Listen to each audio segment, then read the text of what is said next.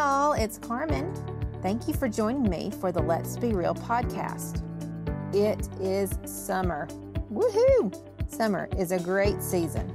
School is out, life seems to slow down, and family time is in abundance. I love it. In the last couple of episodes, I have been highlighting women in my life who are of vital importance to me. My daughter and my mom are two of the most important women in my life. Today, I want to tell you about two more special women. I do wish they were alive today and we could sit down over a glass of sweet tea and chat. If I have seen further, it is by standing on the shoulders of giants. Sir Isaac Newton. Every one of us, no doubt, has a woman or women in their lives who have or had shaped them into the person that you are today. These are women who, even though small, knew their shaping of you could have a bigger and better impact than they could have on their own. I want to tell you about two such women who have been that for me. Two giants, you might say, that I am now standing on their shoulders. Two women who are impacting your life as you listen to Let's Be Real today. Whatever brought you here to listen to me, you are a part of their legacy. Women who had a lasting impact on my life and a permanent place in my heart. Women who left legacies which are outliving them. These two women I speak of are my two grandmothers. They are so special. Mine, and no doubt yours, are some of the best people you know. People who love you unconditionally and will move heaven and earth for you. A quote I found from an unknown author says, quote, "Grandmothers are just moms with lots of frosting." Frosting is sweet and lovely, just like my grandmother's. My maternal grandmother we affectionately called Mama. Not Mama, Mama. She was wife and mother and a wonderful grandmother to 20 grandchildren, to which I was the youngest. My paternal grandmother we affectionately called Grandmommy. She was a wife, mother, and grandmother to 6 grandchildren, to which I was the youngest. One bore 8 children, the other bore 2. One was our, quote, in-town grandmother. The other was our, quote, country grandmother. Both married, lived with, and loved the same men, my grandfathers, for over 50 years. Mama worked in the textile industry. Grandmommy was a school teacher. One was tall and built for work, despite being born premature in 1912 and said to have been carried around on a pillow as an infant. The other was petite and meek. Both were a part of the generation referred to as the greatest generation, having lived through and survived the Great Depression and World War II. Grandmommy went home to heaven when I was 15. Mama passed when I was 20. Both of them spent their latter years in nursing homes, receiving around-the-clock care. We, my sisters and I, had the amazing blessing of living across the road from one and 5 miles down the road from the other. We got on the school bus each morning at one's house and got off the school bus in the afternoons at the other. We saw them every day. We spent summers with them as well. In those daily interactions, these two godly, strong, and resilient women made positive impression on top of positive impression on my little impressionable heart and mind. In their presence, I always felt special. They gave me their time and attention. They allowed us to play with pretty much anything we could get our hands on, which communicated to us that we were more important to them than their things. And in the midst of shelling peas, or shucking corn, or watching Price is Right, or helping cook some delicious meal, life lessons were being imparted and absorbed. Life lessons which now make up parts of who I am.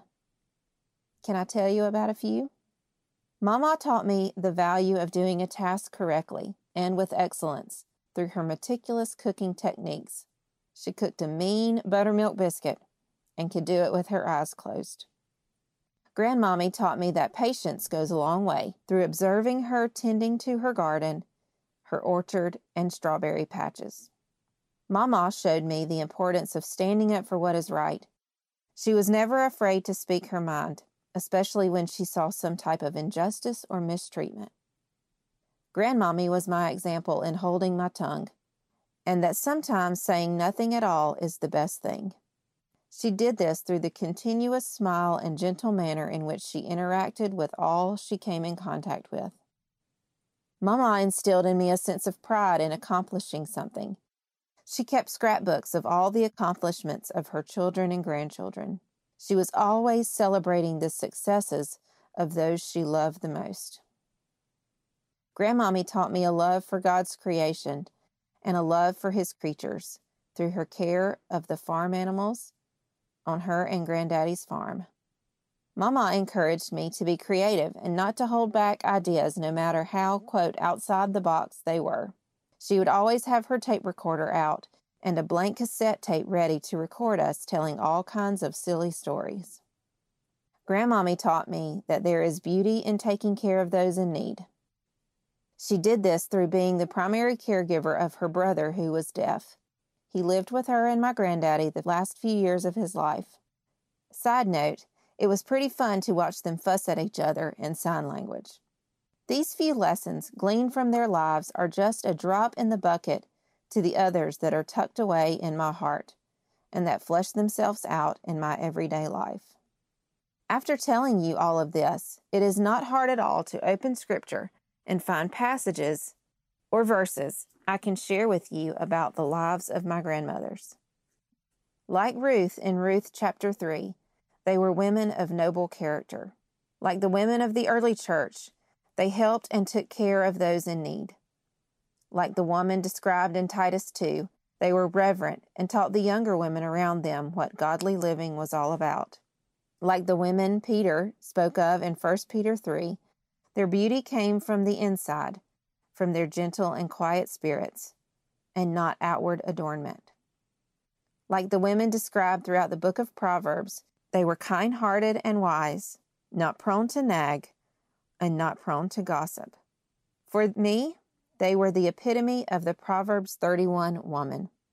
Let's read that passage now, beginning in verse 10. A wife of noble character who can find? She is worth far more than rubies. Her husband has full confidence in her and lacks nothing of value. She brings him good, not harm, all the days of her life. She selects wool and flax and works eager with her hands. She is like the merchant ships, bringing her food from afar. She gets up while it is still dark. She provides food for her family and portions for her servant girls. She considers a field and buys it. Out of her earnings, she plants a vineyard. She sets about her work vigorously. Her arms are strong for her task. She sees that her trading is profitable, and her lamp does not go out at night. In her hand, she holds the distaff and grasps the spindle with her fingers. She opens her arms to the poor and extends her hands to the needy. When it snows, she has no fear for her household, for all of them are clothed in scarlet. She makes coverings for her bed. She is clothed in fine linen and purple. Her husband is respected at the city gate, where he takes his seat among the elders of the land. She makes linen garments and sells them, and supplies the merchants with sashes. She is clothed with strength and dignity. She can laugh at the days to come. She speaks with wisdom, and faithful instruction is on her tongue. She watches over the affairs of her household and does not eat the bread of idleness. Her children arise and call her blessed. Her husband also, and he praises her. Many women do noble things, but you surpass them all. Charm is deceptive and beauty is fleeting, but a woman who fears the Lord is to be praised. Give her the reward she has earned, and let her works bring her praise at the city gate. This woman was my mama. This woman was my grandmommy. Let me speak to the women specifically right now who are listening. Women, listen to me. You and I can be this woman. It is not out of our grasp. I guarantee you my grandmothers did not become this type of godly woman overnight. and I am 100% sure they both struggled, made mistakes, and sinned every day. But somewhere along the way, they began making choice after choice toward righteousness and godliness. And by the time I came along, they had established a pattern of those two things, righteousness and godliness. This pattern impacted my life for the better, and not just me, all of their children, grandchildren, their great-grandchildren, and now even great-great-grandchildren. Not only family, but everyone they came in contact with. This pattern can be the pattern of our lives. We can start today to make righteousness and godliness our daily choice. I hope that I have provided you enough evidence from the lives of my grandmothers that this type of life is worth living. Let's be real. There are people coming up behind us, and they are looking to us to guide them, teach them, and impress upon them the principles and statutes of godly living. Will you choose righteousness and godliness today? Will you begin through those choices to build a legacy that will outlive you for many, many years? Let's pray. Dear God, thank you so much for this day. Thank you for this opportunity to spend with my friends. God, I thank you especially for my grandmothers, for the lives that they lived and the impact that they had on my life, my sister's lives, my parents' lives, all those that they came in contact with. God, may I be that kind of woman. May my friend who is listening be that kind of woman. God, may we choose righteousness and godliness today, tomorrow, and every day after, so that our lives will impact our children, grandchildren, great-grandchildren, and all the generations to come. God, may we be people who someone else can stand on our shoulders and they can look further than we ever could. Thank you for this time together. Thank you for Jesus. Thank you that He died, He lived and died and rose again for our sins. And we ask all this in Jesus' name. Amen. Thank you for allowing me to share some very precious memories of these two special ladies with you. Thank you also to my sisters for contributing some of the details of our time with them. I want to encourage you, if you still have the opportunity to love on your grandmother or grandmothers, do it and do it today. Don't hesitate. Your time with them is precious.